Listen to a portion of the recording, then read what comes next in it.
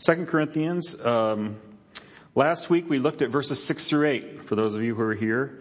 And we saw that when we die, those who are believers, that is, those who are believers in Jesus Christ, we are immediately ushered into paradise, into the very literal presence of the Lord Jesus. Verses 6 through 8. And this is from last week, but we'll just read it now. So we are always confident and know that while we are home in the body, we are away from the Lord.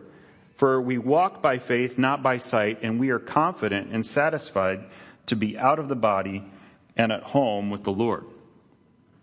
I'm going to raise this up just a little bit. Verse 9, then, is where we're starting today. It's a logical conclusion to be drawn from that truth. Look at verse 9.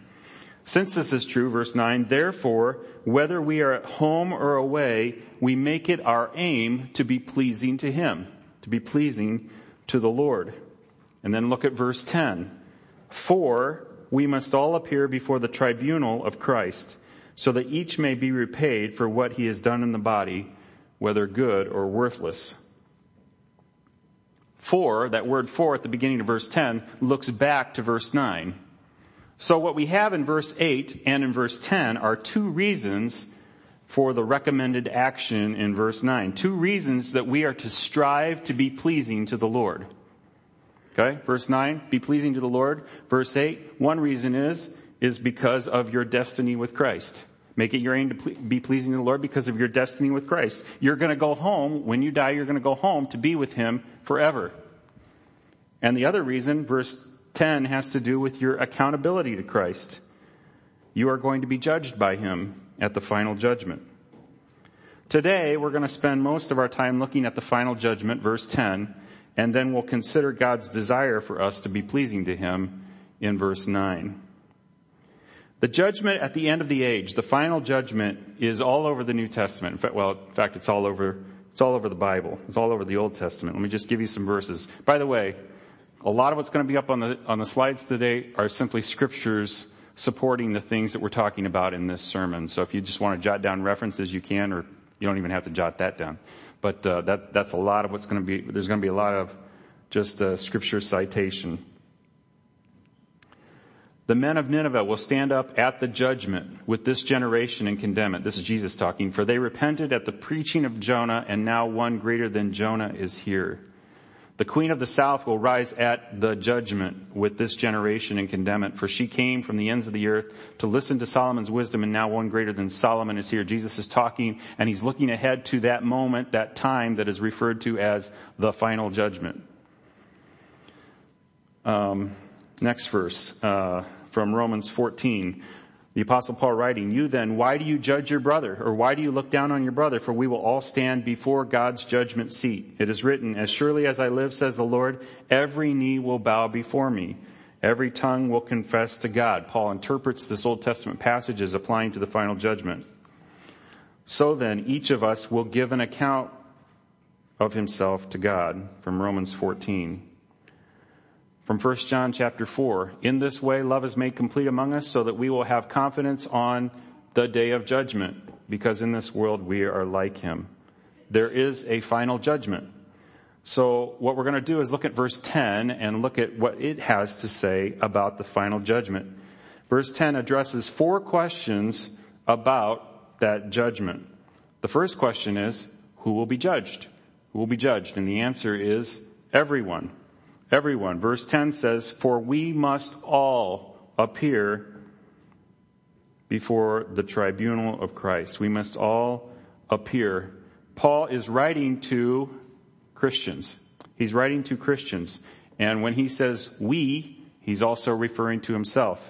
He will also appear. There are no exceptions. All will appear before Christ for their lives to be evaluated. This includes the wicked and the righteous, or this includes those who believe on the Lord Jesus Christ and those who fail to believe on the Lord Jesus Christ. Ecclesiastes 3:17, I thought in my heart, God will bring to judgment both the righteous and the wicked, for there will be a time for every activity and a time for every deed. Ecclesiastes 12:14 says, for God will bring every deed into judgment, including every hidden thing, whether it is good or evil. It includes the living and the dead. Living and the dead.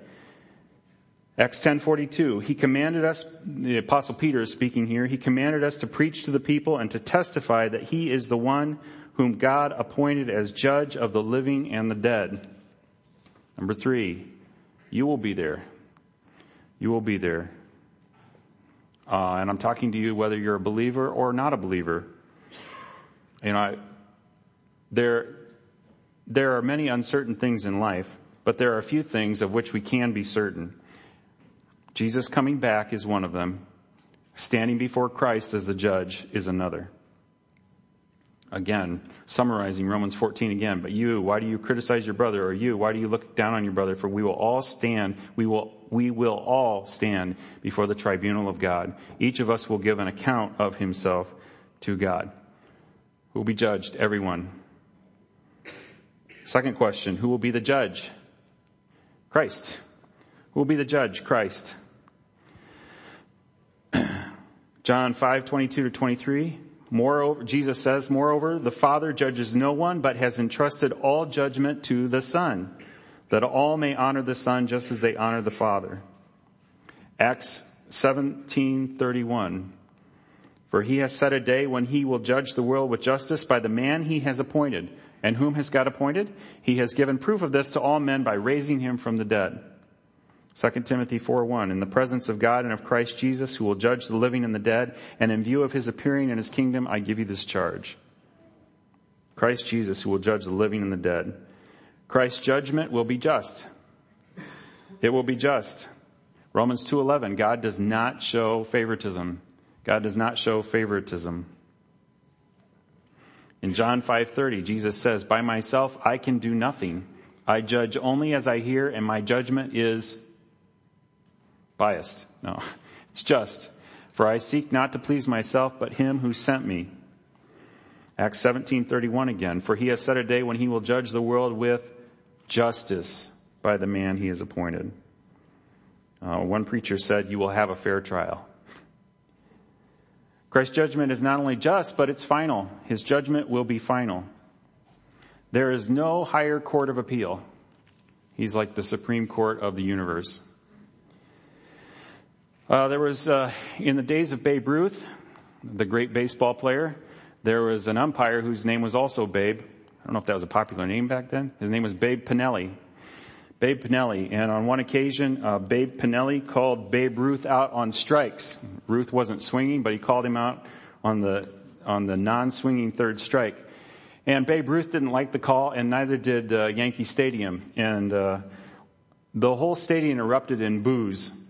And Babe Ruth looked at the umpire and said, there's 40,000 people here who know that last pitch was a ball and not a strike. And the crowd expected the umpire to get angry and eject Ruth from the game, but Pinelli remained calm and he replied, maybe so, Babe, but mine is the only opinion that counts. Christ's judgment is the only one that counts. It's the only one that counts. Those whom he condemns remain condemned. Those whom he acquits remain acquitted. Those whom he justifies remain justified. Those whom he pronounces blessed will remain blessed. Those who he pronounces a curse upon will remain under that curse. Christ is the final judge. What will be the basis? Question number 3. What will be the basis of judgment? The basis of judgment is your character and your deeds. Your character and your deeds. And already some questions are going off in some people's minds. Huh? What? But we'll hopefully answer your questions as we get moving. Verse 10 here. For we must all appear before the tribunal of Christ so that each may be repaid for what he has done in the body, whether good or worthless. First, let's talk about your character. Look, verse 10 starts off by saying we must all appear before the tribunal of Christ. Appear doesn't just mean to show up and be present. It has the idea of being shown for who you are. It has the idea of being exposed for what you are, stripping you down to the core, so to speak, stripping you down to your character, taking away any pretense, any opinions people might have, perceptions or whatever, and showing you for who you are. You will be made manifest. Who you are will be revealed and made clear. So who are you? If you are born again, that will be revealed and made clear. If you're a believer, that will be revealed and made clear. If you're a child of God, that will be revealed and made clear. If you're an unbeliever, that will be made clear. If you're an unbeliever, even though you attend church regularly and give the appearance of being someone who walks with the Lord Jesus, who you are will be revealed and made clear. If you did good things but didn't pursue the will of God, that will be revealed as well. Matthew 7 is an example. Jesus says in the Sermon on the Mount, not everyone who says to me, Lord, Lord, will enter the kingdom of heaven. Not everyone who makes a profession with their lips, but only the one who does the will of my Father in heaven. On that day, many will say to me, Lord, Lord, didn't we do these spectacular things? Didn't we prophesy in your name, drive out demons in your name, and do many miracles in your name? Then I will announce to them, I never knew you. Depart from me, you lawbreakers. They may have done some cool things, but in the end, they're pronounced as lawbreakers.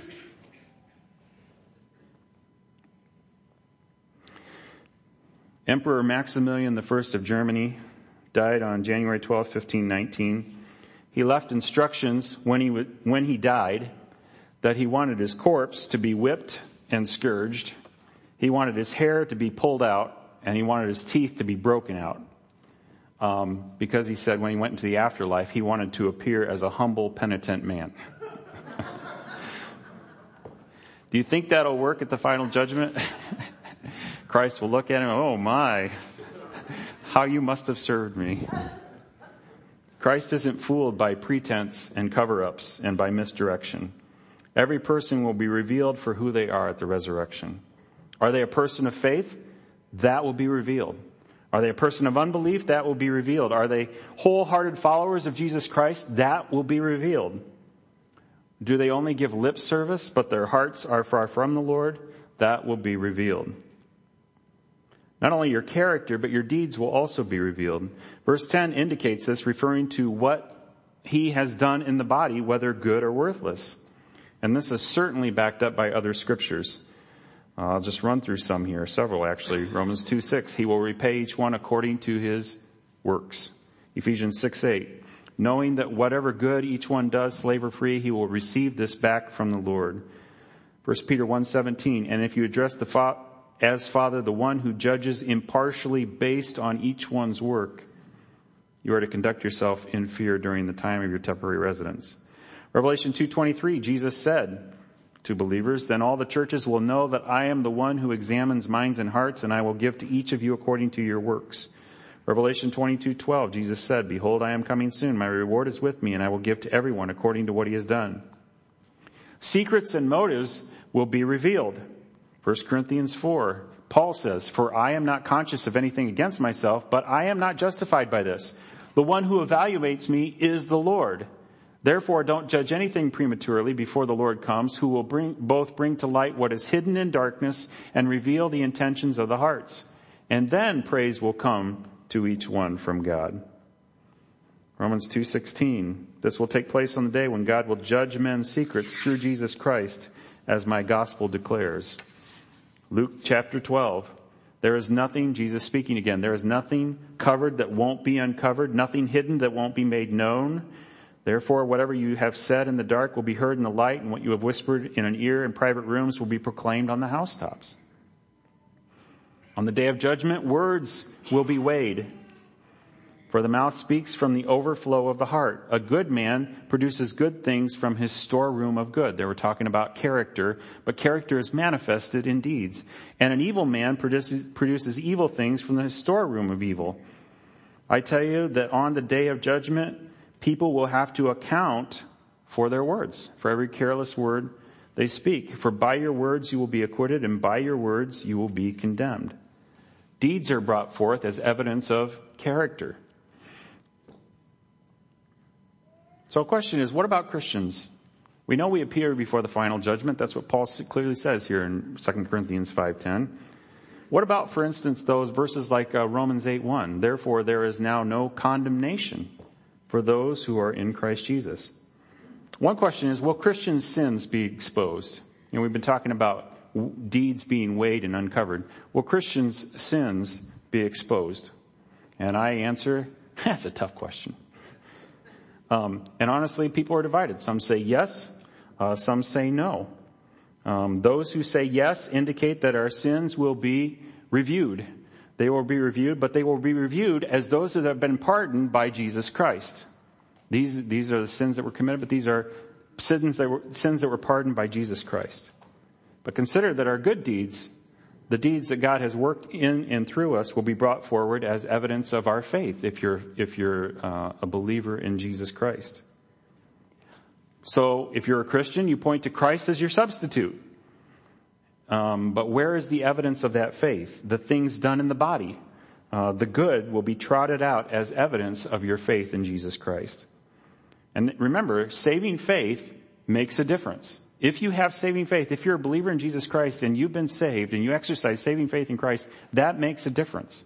That makes a difference in the way you live. Saving faith is a transforming faith. I'm not suggesting that we're all perfect.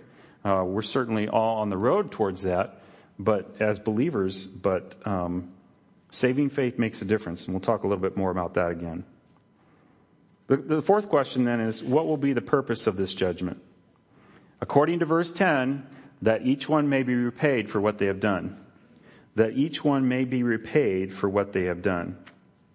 And again, this truth is also all over the scriptures, including some of the verses that we just looked at, like Romans 2:6. He will repay each one according to his works. He will repay each one according to his works.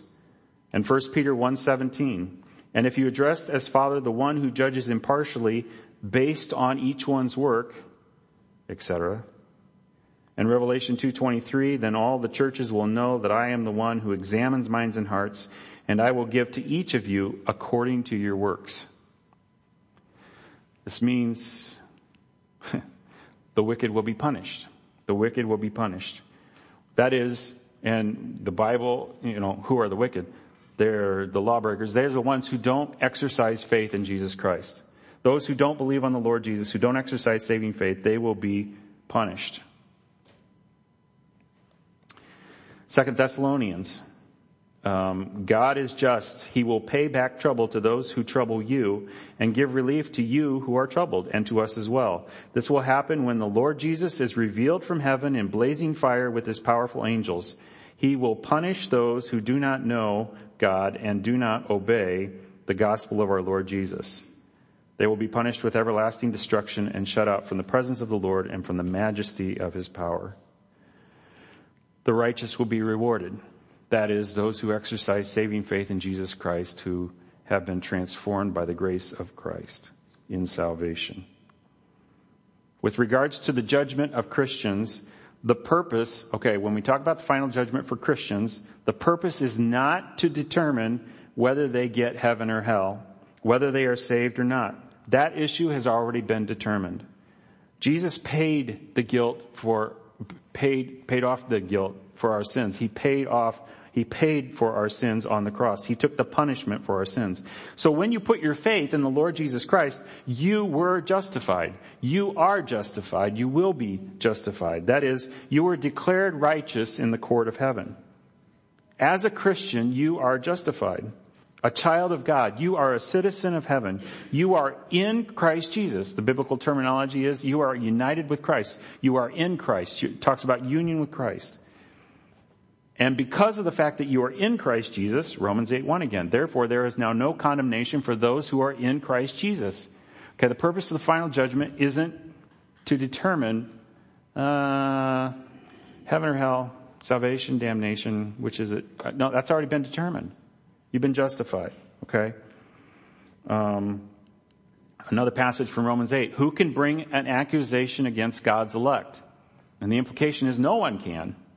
God's chosen them. No one can bring an accusation against them. God is the one who justifies. Who is the one who condemns?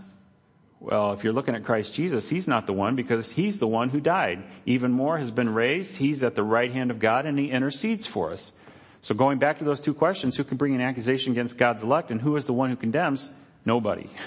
Or somebody that doesn't matter. All right? Because God, the one who justifies, and Christ, the one who died and who intercedes and so forth, they bring no accusation against God's people. They bring no accusation to God's people. So the purpose of the purpose of the final judgment for believers is not with regards to salvation. If you're a believer, the purpose of judgment is to reward your works, to determine your life in terms of rewards, to reward your works as a believer. What have you done with the gifts and talents and opportunities that God has given to you as a believer? Remember the earlier passage from Luke 19 that Don read for us today. Okay? The parable of the king who went away and entrusted his money with his servants. Remember how he came back after a long time and asked each of his servants an accounting of what they did with what he entrusted them. And each was rewarded accordingly. That's a picture of what Christ is looking for us. Christ is the king who goes far away, has entrusted us with time, talent, other things, treasures. Okay? And how have we served the Lord with our opportunities and our gifts and our talents and so forth? The promise of rewards for faithfulness is clear all throughout the scriptures.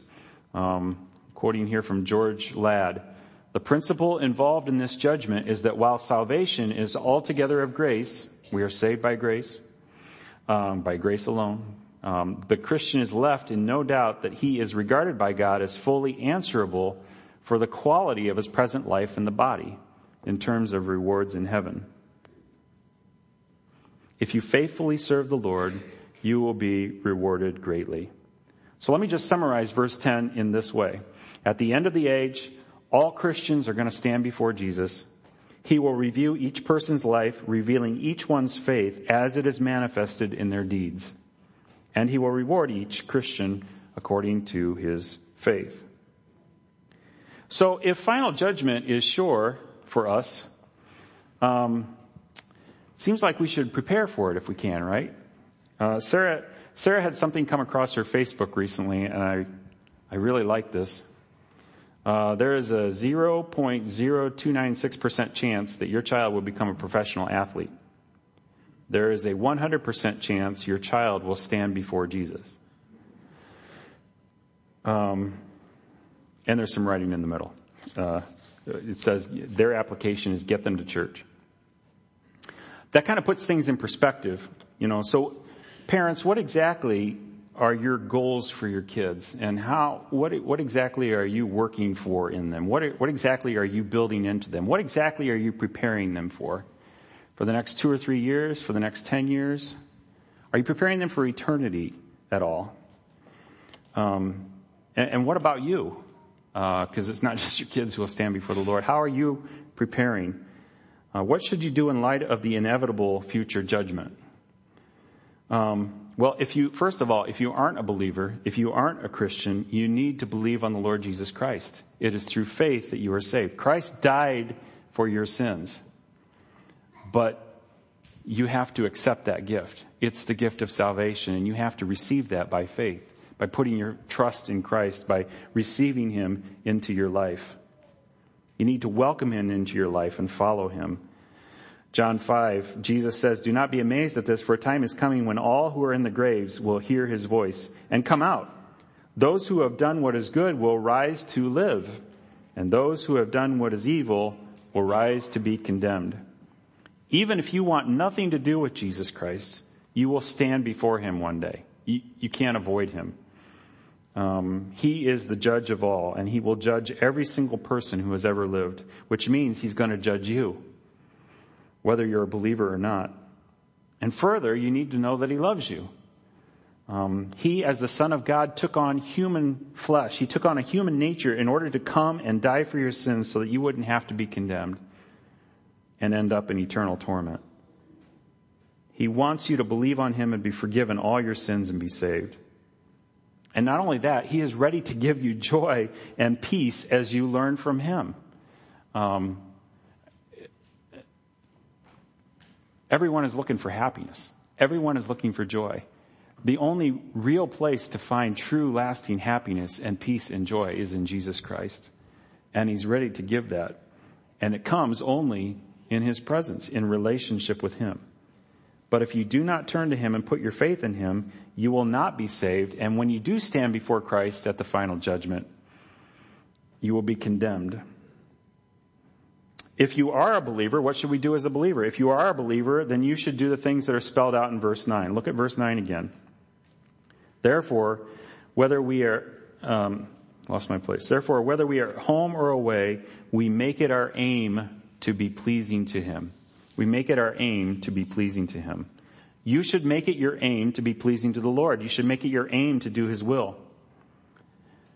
For we will all stand before the tribunal of Christ. We will all stand at the final judgment. Verse 10 isn't meant to bum you out. It's meant to motivate you to keep in step with the Holy Spirit, who is already dwelling within you as a believer, who is already working within you. One theologian says, it is impossible, he's talking about the early church, it is impossible to overestimate the power of the final judgment as a motive in the primitive church, the early church. On almost every page of St. Paul, for instance, we see that Paul lives in the presence of it. He lets the awe of final judgment descend into his heart to keep his conscience quick. Your goal should be to serve the Lord. Colossians 3:17, whatever you do, whether in word or deed, do it all in the name of the Lord Jesus, giving thanks to God the Father through Him. Ephesians 5:8 and 10, for you were once darkness, but now you are light in the Lord. Walk as children of light, discerning what is pleasing to the Lord. You should be seeking to discern what is pleasing to the Lord. And by the way, I'll tell you a great book to look at in terms of discerning what's pleasing to the Lord. This is called a Bible. This is a great book to study in order to discern what's pleasing to the Lord. And then do that. Colossians 1:9 and 10, Paul's prayer. For this reason also, since the day we heard this, we haven't stopped praying for you. What's he praying? We are asking that you may be filled with the knowledge of His will in all wisdom and spiritual understanding, so that you may walk worthy of the Lord, fully pleasing to Him, bearing fruit in every good work and growing in the knowledge of God. You are not saved for a life of aimlessness or indifference, but to live for the Lord. You see, when you were saved, you were not only saved from something, but you were saved to something. You were not only saved from sins, but you were also saved unto good works.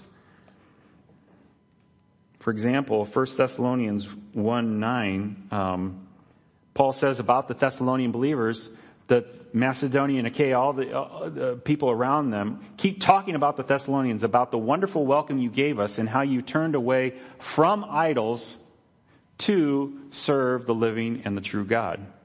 We were saved from something, but we were also saved to something. Look in your Bible. You see chapter 5. We've been looking at chapter 5, verse 10. Just look down to verse 15. Verse 15. What does it say about Christ's death? It says, and He died for all so that, there's the reason. He died for all so that those who live should no longer, live for themselves, but for the one who died for them and was raised. Christ died that we might not live for ourselves, but to live for Him. And by the way, in other places, the Bible talks about that there is our joy. In living for Him, there is joy. In living for Him, there is peace. In living for Him is all the things we're searching for when we're living for ourselves and we can never find it. It's found in living for Christ. Remember what James, remember what the Apostle James says about saving faith. Faith without works is dead. It's not a real faith. The faith that saves naturally, or rather supernaturally, changes a person. The hidden root of faith must bring forth the visible fruit of good works. This fruit is expected by Christ, for it brings glory to the Father. And it is especially in the bearing of much fruit that the Father is glorified. Another writer says, the issue is not salvation by works, but works as the irrefutable evidence of a man's or woman's actual relationship with God. Man is saved by faith, but faith is inevitably revealed by the works it produces. So if you have saving faith in Jesus Christ, it's going to change you. It's going to transform you. It's going to issue forth in works. And what I'm urging you to do is to keep in step with the Spirit. Work at that, work at that. Paul says in Philippians 2, work out your salvation while God is working within you. So, fellow Christian, what's the bottom line application here? What is it you should do as a result of these two verses? I'm not going to give you a list of things to do. I'll just give you one thing to do. And that is to abide in Christ. Abide in Christ. Seek the Lord Jesus above all else in life. Abide in Christ. Because in abiding in Christ, that's where your faith is built. And when you abide in Christ, it's going to transform you. It's going to change you. Okay? It's going to change you. It's going to help you in that process of sanctification and in growth and in holiness. Jesus says, look, I say that because of what Jesus says here in John 15. He says, abide in me and I in you. As the branch cannot bear fruit by itself unless it abides in the vine, neither can you unless you abide in me. I am the vine, you are the branches. Whoever abides in me and I in him, he it is that bears much fruit. As you abide in Christ, you will bear fruit. So cultivate your relationship with the Lord. Seek him daily. Seek him regularly. Make him first in your life. Seek him above all else in life. Let me just close with the words of a 19th century preacher. He said, if your faith is in Jesus, if you love Jesus, if your heart goes out to Jesus, if your life is influenced by Jesus, if you make him your example as well as your Savior, there will be evidence. You cannot see it, but there will be evidence in your favor. And he closed this particular sermon of his by saying, oh, that we may have grace, every one of us, to flee to Christ. He is our only safety. Simple faith in Jesus is the basis for the character which will prove at last that you are chosen of God. The final judgment for believers is not meant to scare believers. It's meant to motivate believers to be pleasing to their Heavenly Father. I think of it in terms of my relationship with my parents. I still love my parents, but when I was a kid, I loved my parents. And it was often my goal to please them. Sometimes it wasn't. But there was another motivation to pleasing them, and that was the hand of my father swinging through the air.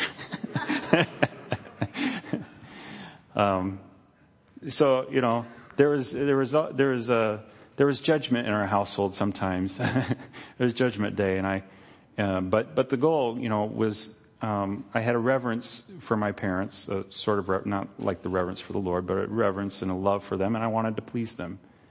We're going to see the Lord. We're going to live for him forever. You're going to stand before him. You want to please him. Final judgment for believers should be a motivation to pleasing the Lord. We're going to pray, and then we're going to close with a song.